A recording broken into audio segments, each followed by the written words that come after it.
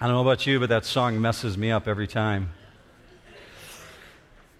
Written hundreds of years ago, and it still has the power of God's Spirit flowing through it. You heard Michael mention that this is our birthday, and 4 years ago, approximately, a little bit longer than that actually, this facility was given to us to launch a new church with, and that was the condition of the gift. This facility was, would you launch a new church? And started with 30, 40 people. And God's blessed it to the point where we're at 3 services now. If this is your first time here, there's a service that meets on Saturday night and one that met at 9:15, and then this fellowship right now. So if you want a chance to get to meet everybody that's calling New Hope their church, come to that picnic today at 5 o'clock. I'd love to see you there and get a chance to talk with you. One other thing I wanted you to know is we're getting ready here at New Hope to launch a men's ministry, and it's going to start in the month of October. One of the first things that we're going to do, guys, is we're going to go to an event. It's an opening of a movie called Courageous, and you may have seen it recently previewed. October 3rd, Monday night, there's some sign-up sheets in the back, but you're going to hear more about it next week as well, and we'll give you details on that. But we're going to get a men's group going together. I hesitate to call it a study because it's more of a time where guys can connect, but we're also going to do a few minutes in devotional time just so you guys can get to know each other and we can talk about real-life issues. Last week, Debbie let us know that she had 93 bodies downstairs in the children's ministry program, and the church is just continuing to experience this growth, so we're trying to figure out space issues and how to navigate some of that, but that's all good. That's not a complaint. It's just working through what God is doing here. This morning when you came in, you probably picked up one of the bulletins if somebody didn't hand one to you, and you may have found a little white insert sheet in there. Typically, you find study notes in there in which there's blank spaces. You can fill in the blanks as we work through it. What I've given you this morning is just some highlights from the message and then a big blank white area where you can write down your own thoughts. So there's a couple things in there that'll pop out to you, especially right here in the beginning, that I want you to see. Before we do that, let me just kind of give a premise of where we're at. We're doing this study that's very brief for just a few weeks called I Won't Back Down, and then we're going to step back into our study of the book of John. But last week what we did is we looked at David as he took on the giant Goliath, and this morning we're going to look at Daniel.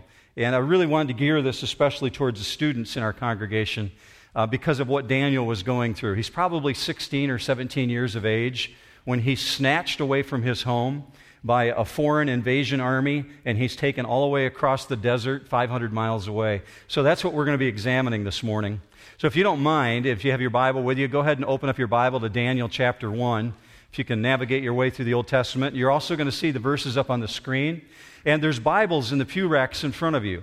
Now, if you don't happen to own your own Bible, those are there for your benefit, not only to read this morning, but take one with you when you leave as our gift to you. We really want you to have a copy of God's Word in your hand. No greater gift that we can give you. So feel free, if you don't own a Bible, to take one with you when you leave this morning.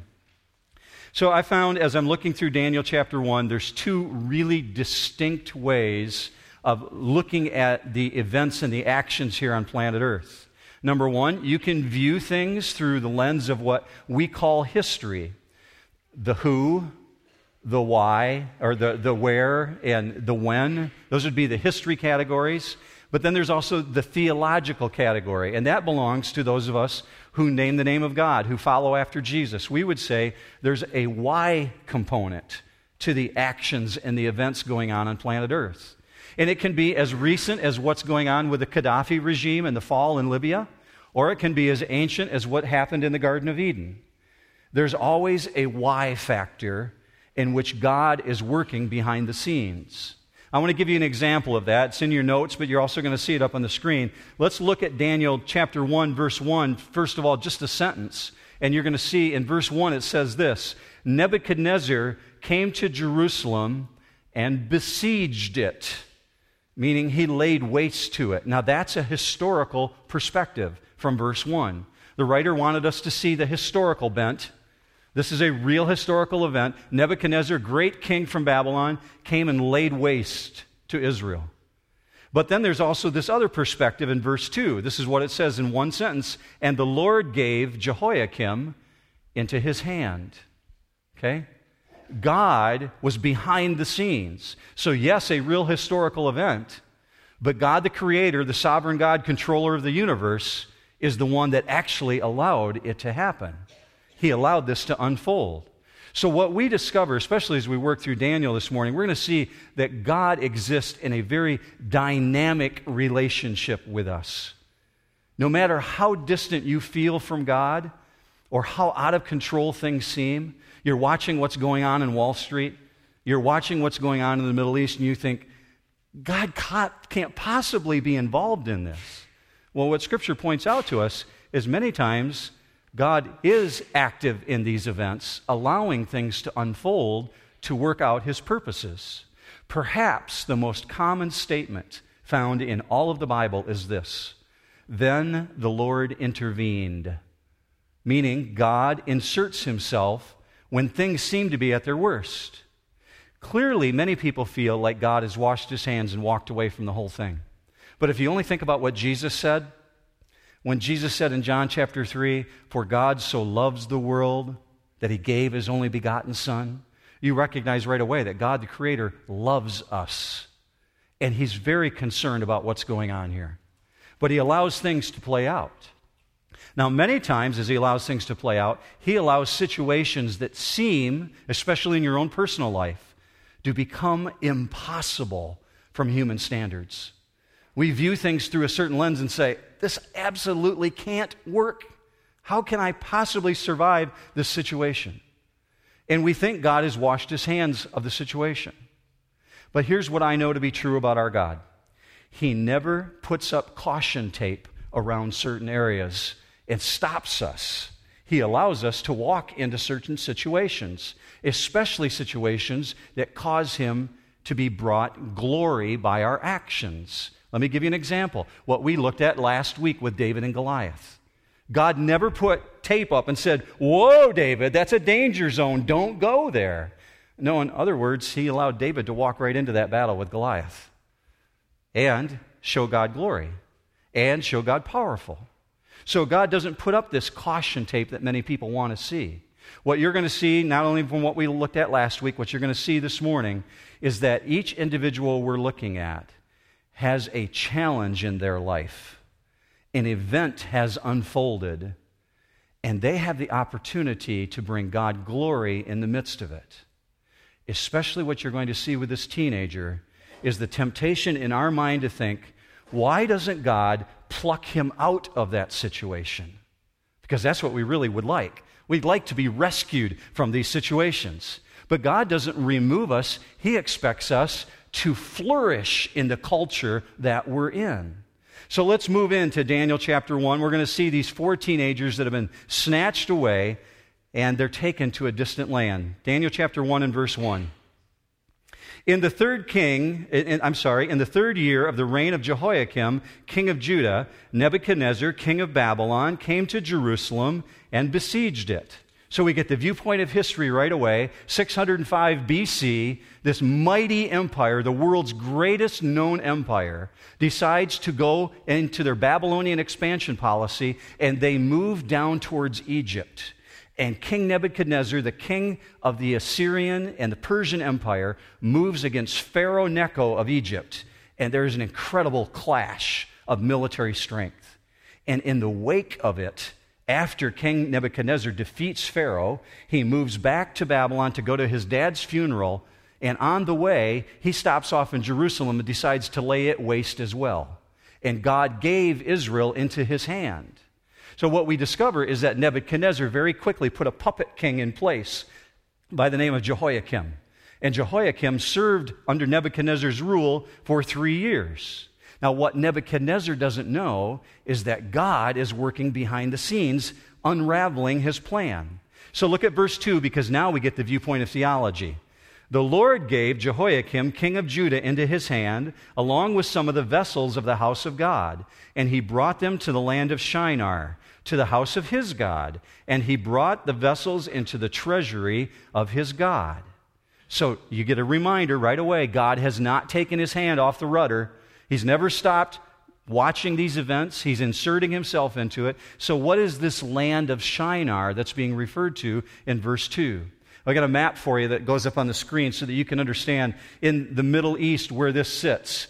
So if you look way off to what would be your left, you see the Mediterranean Sea, and right next to it, you see the land of Israel. In biblical terms, it's called Judah at that time. And just above the word Judah, you see the city of Jerusalem. But if you follow that brown line, which is the land, the path that the slaves had to take to get all the way to Babylon, you'll notice that they went way up north, and then they went due east, and then down into the area of Babylonia. 500-mile journey on foot, as captives, in handcuffs, in chains. Teenagers who'd had everything that they'd known destroyed. As they're being hauled away, looking back, not only seeing mom and dad in the distance, but seeing pillars of smoke rising up. Their buildings decimated because this king came in and laid siege to their land. Now, there's a couple other authors in the Bible that write about this same situation because this was so monumental in the life of the Israelites. As a matter of fact, look with me up on the screen, 2 Kings 24:1. This is what this writer said. Nebuchadnezzar, king of Babylon, came up, and Jehoiakim became his servant for 3 years. Then he turned and rebelled against him. The Lord sent against him bands of Chaldeans, bands of Armenians, and bands of Moabites, and bands of Ammonites. So he sent them against Judah to destroy it. Another version, 2 Chronicles 36:6. Against him came Nebuchadnezzar, king of Babylon, and bound him in fetters to carry him to Babylon. Nebuchadnezzar also carried off the vessels of the house of the Lord to Babylon and put them in his temple at Babylon. This is a monumental event. The collapse of a nation.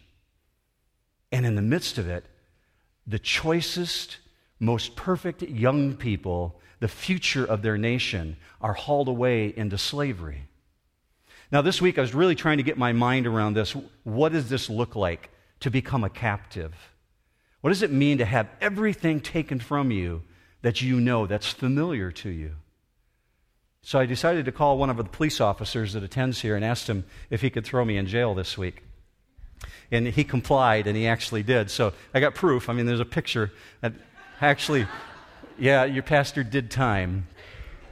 What I wanted to sense was, what is it like? And I don't want to compare an hour's, behind a jail cell or a short time to what these guys witnessed.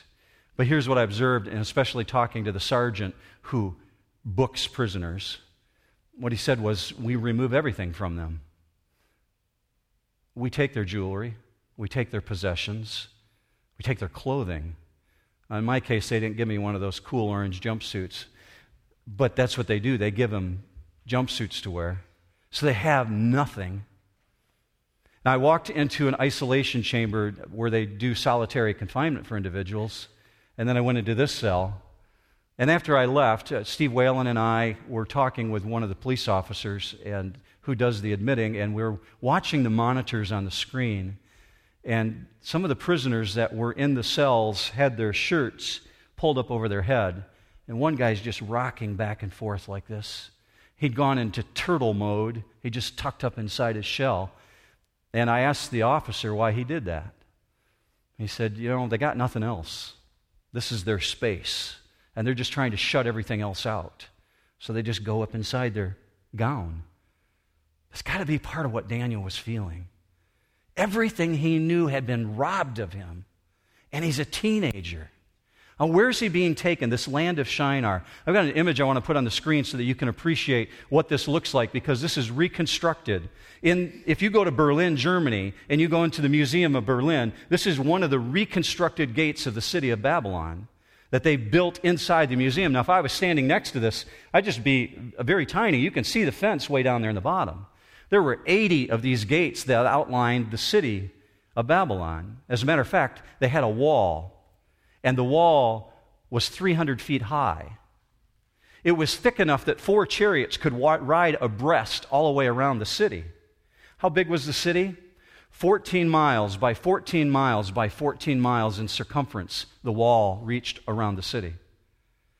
The foundation of the wall went 35 feet down into the ground. This is a massive city. Nothing like this exists on planet Earth today. So when Daniel came from his distant land as a prisoner and sees a 300-foot high wall, you know he's thinking, I'm never getting out of here. I'm never going to be freed. I can't possibly get an escape from this. Why? Because once they entered the gates, next image you'll see a moat surrounding the city. And then you were ushered into the downtown area of Babylon.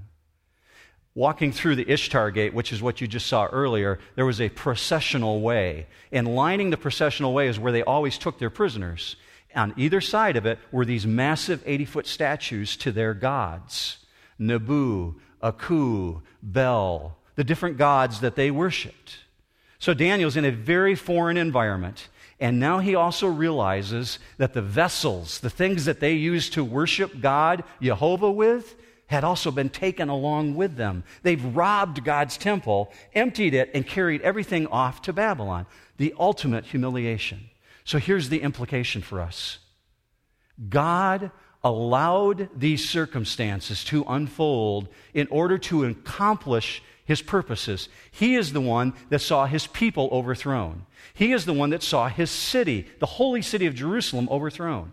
He is the one that allowed His people to be carried into captivity. And Daniel's got to be realizing this, along with all the other people of Jerusalem. I'm sure if you stood in the city at the time they were being conquered, you would have heard this. God, where are you? Don't you see what's going on Wall Street? Don't you see what's happening in the Middle East? Where are you in the midst of this? It feels like you've walked away. How could you possibly let this king from another land come and conquer us and destroy us? But God's perspective is entirely different. As a matter of fact, if you back up to the book of Isaiah, you'll see warning after warning after warning. Look with me on the screen, Isaiah 39:6. Behold, the days are coming when all that is in your house and all what your fathers have accumulated until this day shall be carried to Babylon.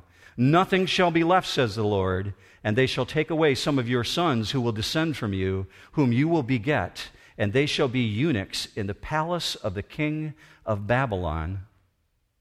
So what you're witnessing here is God's absolute sovereignty over world events. But woven through the fabric of it is the story of a teenager. Daniel himself, in verse 3, focuses down like a zoom lens right onto his life. Go with me to verse 3. Then the king ordered Ashpenaz, the chief of his officials, to bring in some of the sons of Israel, including some of the royal family and of the nobles, youths in whom was no defect, who were good-looking, showing intelligence in every branch of wisdom, endowed with understanding and discerning knowledge, and who had ability for serving in the king's court. And he ordered him to teach them the literature and the language of the Chaldeans. So behind the scenes, we see families, godly families, being ripped apart at the seams because of the events going on here. They're no longer surrounded by the things of God. They no longer have their school teachers around them. They no longer have their parents around them. And now they have to meet a very exacting standard to even have the privilege of being in the king's court. What are the qualifications in verse 4? Youths who they have no defect, they're good looking, they're intelligent, they have great understanding. Ashpenaz, the king's personal assistant, is going to recruit them. Now think about this. The greatest empire on planet Earth, the king's personal assistant, is going to choose who gets to come into his presence. Now, what is this referring to when it says there's no blemish in them, no defect? Because that's used other places in Scripture. It actually describes David. It describes Joseph. It describes David's son, Absalom. Look with me on the screen, 2 Samuel 14:25. Now in all Israel was no one as handsome as Absalom, so highly praised from the sole of his foot to the crown of his head, there was no defect in him. So he looks like me, kind of, you know? All right? So we've got this guy who's not only incredibly good looking, Daniel we're speaking of, who's also found to be very intelligent. Here's the word that's used, bene. He's able to separate mentally. He's cunning, diligent, so incredibly beautiful, incredibly intelligent. And God allows him to be taken captive into a foreign king's court. He's going to be given unlimited opportunities because Ashpenaz is in charge, the king's personal assistant. He's going to unveil these opportunities, but they have to qualify first. And part of the qualification is that they're going to come under intense social pressure. Their classmates are going to be involved in things that they're going to pressure him to become involved in as well. He also has to do things to measure up to the king's standards. We know for sure that when he says, I want you to teach them the literature and the language of Chaldeans, according to archaeology, we understand that there were 4 languages that you had to master to be in the king's presence. Akkadian, which was the language of business. If you wanted to do business for the king, you had to master Akkadian. Assyrian, which was the language of law. And there was Aramaic, the language of worship. They had to master these languages along with their native tongue in order to represent the king. So you think it's rough when you got to go to algebra class? These guys really had a learning course in front of them. Go with me to verse 5. The king appointed for them a daily ration from the king's choice food and from the wine which he drank, and appointed that they should be educated 3 years, at the end of which they were to enter the king's personal service. Now that sounds pretty good. I mean, the king's buffet table, you get to go there every day for breakfast, lunch, and supper. Until you understand that the king's table and all the food that was brought before the king first had to be offered to the idols. They would walk the buffet plates out before Bel, out before Naku, out before Abu, and it became idol worship food.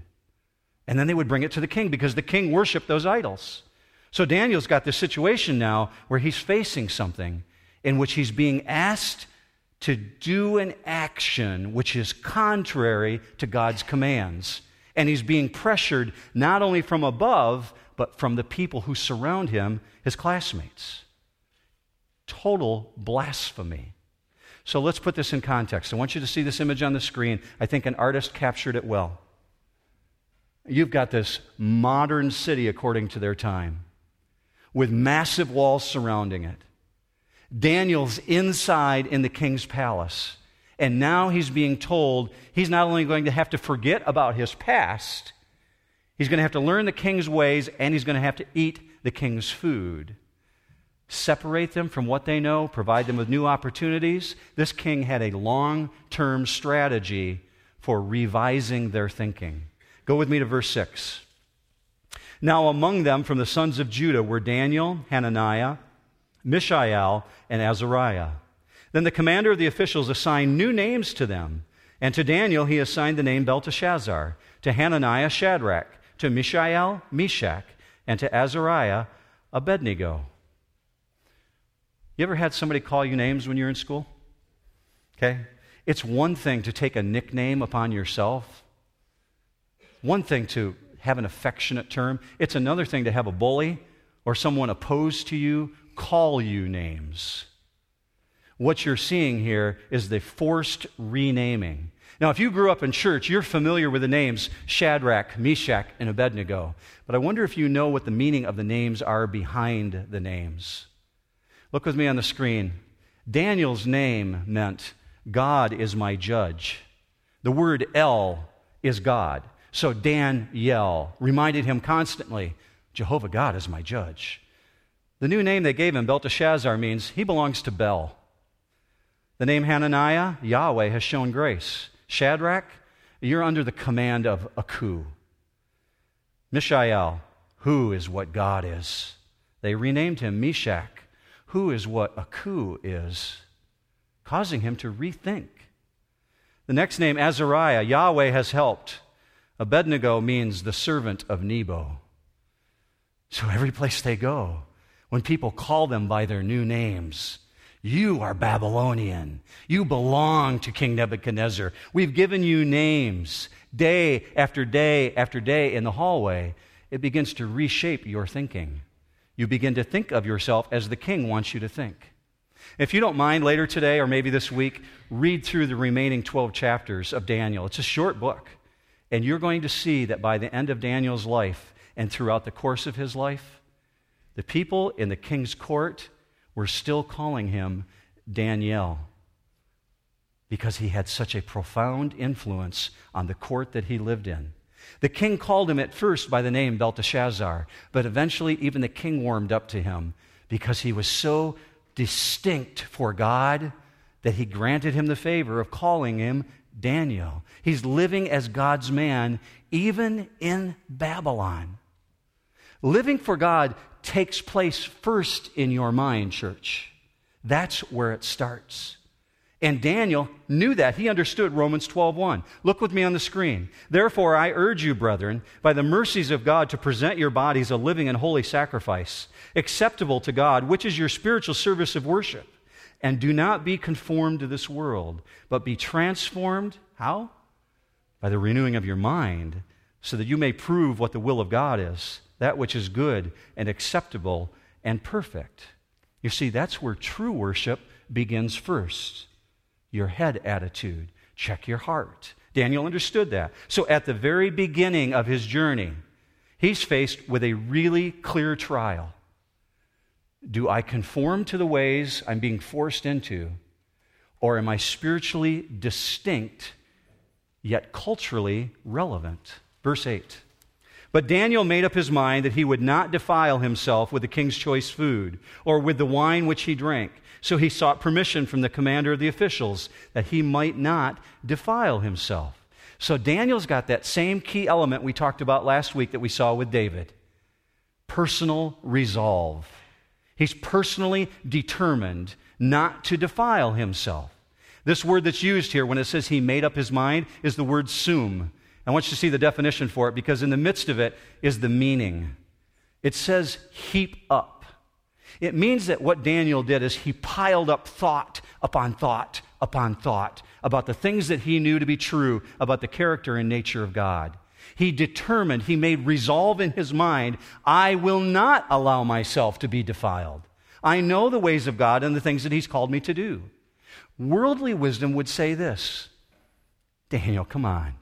I mean, God brought you all the way here. You've been 500 miles on the trail. What's the big deal? It's just a steak.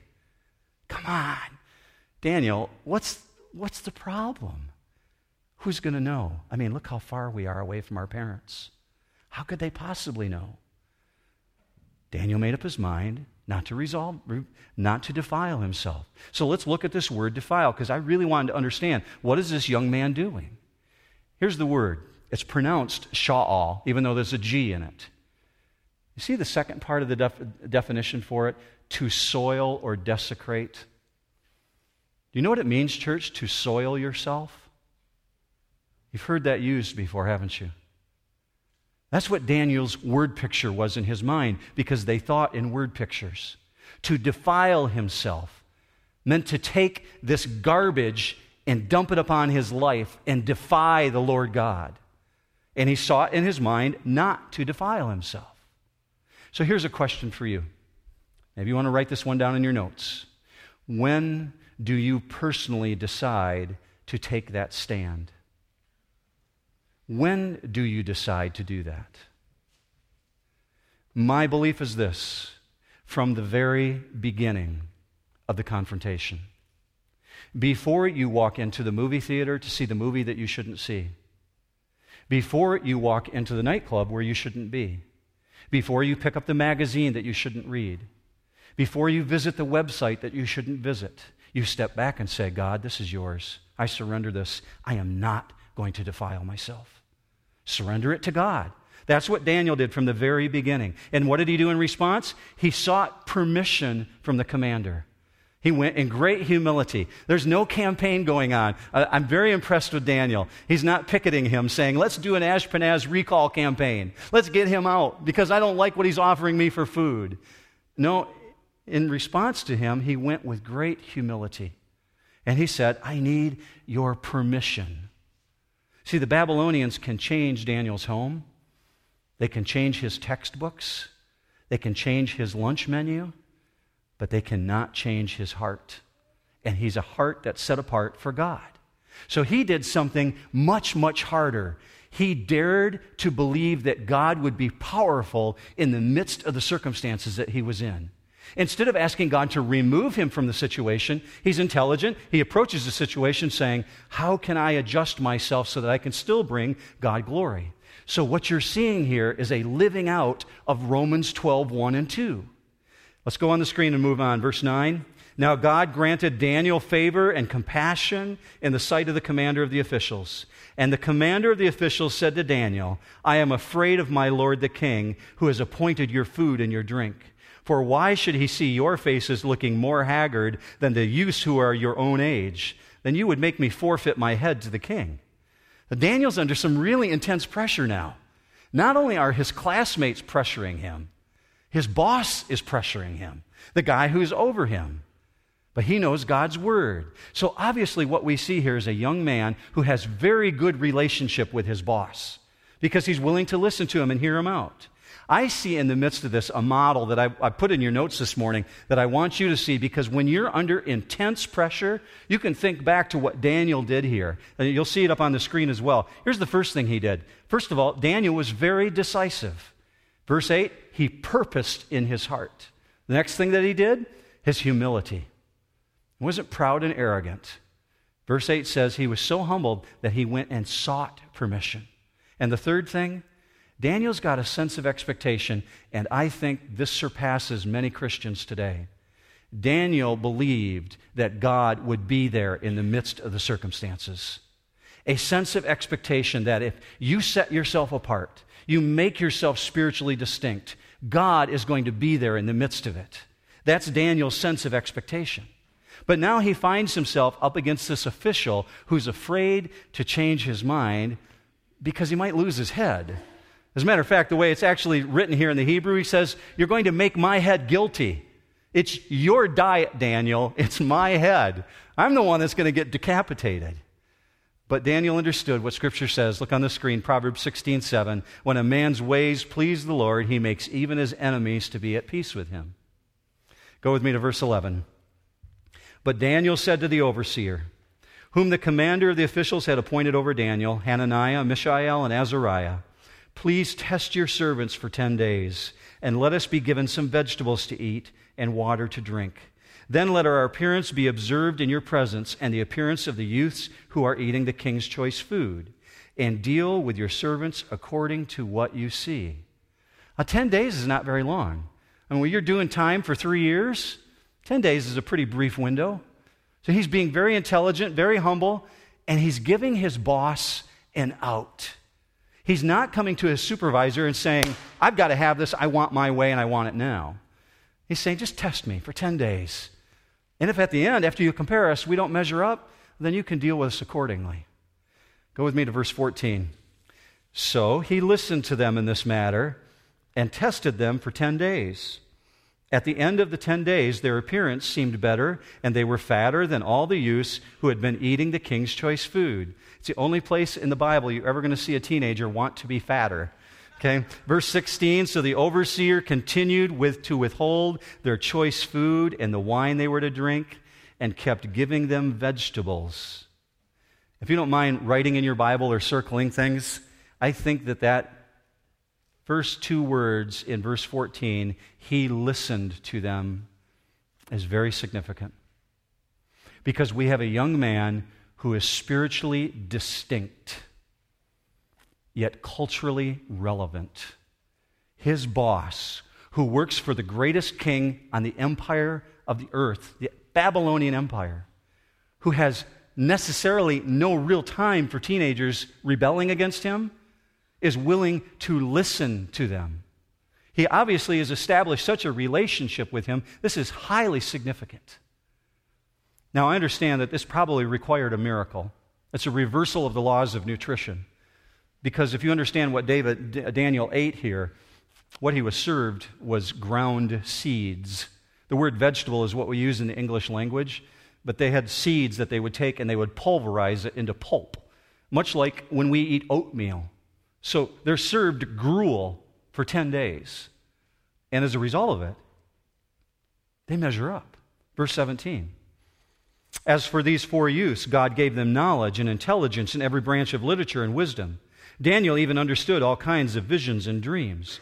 So on top of their normal intellectual capacity, God really blessed them. Not because of their diet, but because of their commitment to His Word. because they were faithful to God. And as a result, they master every area of the Akkadian culture, the Sumerian culture, and they become a force for the culture that they live in. Daniel even mastered onomatopoeia, which is the ability to interpret dreams, the same gift that God gave to Joseph. He also gives to Daniel, and he's going to use it later on in his life. Verse 18, this is where it begins to wrap up. Then at the end of the days which the king had specified for presenting them, the commander of the officials presented them before Nebuchadnezzar. So I can picture the courtroom scene. Ashpenaz, bring in the royal subjects. It's my turn. I'm going to give them a formal oral exam. I'm sure Ashpenaz was very proud to present these young men to him because they obviously are excelling. But the king himself is personally going to conduct the exam. Verse 19. The king talked with them, and out of them all, not one was found like Daniel, Hananiah, Mishael, and Azariah. So they entered the king's personal service. Through our American mindset, we would love to stop right there after Mishael and Azariah and have it say, so they got to go home. Because they've just won Babylonians Got Talent. They're the winners of the contest. They should be handed the $1 million prize. Yeah, they're the best. I mean, send them home in a limousine. But if you look at that really closely, our God causes them to excel. Why? So he can use them right where they're at, in the midst of this culture. They're not hiding, they're staying where they're at. Verse 20, as for every matter of wisdom and understanding about which the king consulted them, he found them 10 times better than all the magicians and conjurers who were in all his realm. And when you see that word, magicians and conjurers, it makes you step back a little bit, but actually it's a biblical term for scientists and mathematicians. So among all the students captured from all over the known world who were brought to the king, among all his employees, brilliant scientists and mathematicians, Daniel and his friends 10 times better than everybody who works for the king. The king himself had to admit it. Verse 21, and Daniel continued until the first year of Cyrus the king. May not mean a lot to you, but that means he served under 4 monarchs. From 605 BC to 530 BC, he survived 4 nasty kings. You can read about it later yourself, because God so favored him and used him. If Daniel, as a teenager, had worried about what others think and the personal pressure that was put on him, you'd probably never find his book written in the Bible. But because he resolved in his mind that he would not back down no matter what, he gave an example of what God expects of you, to never back down. Students in this room, we need you. We need you to represent the King of Kings in the classroom, in the lunchroom, in the hallways, at the parties after school. To no matter what, say to yourself, I will not be defiled. I have set myself apart for God. And you see what God did with the life of Daniel. It is amazing. As a matter of fact, about a year from now, we're going to study the entire book of Daniel. We'll get there eventually, and especially the things that God gave Daniel to see about end times. The book of Daniel, if you don't know this, works incredibly well with the book of Revelation.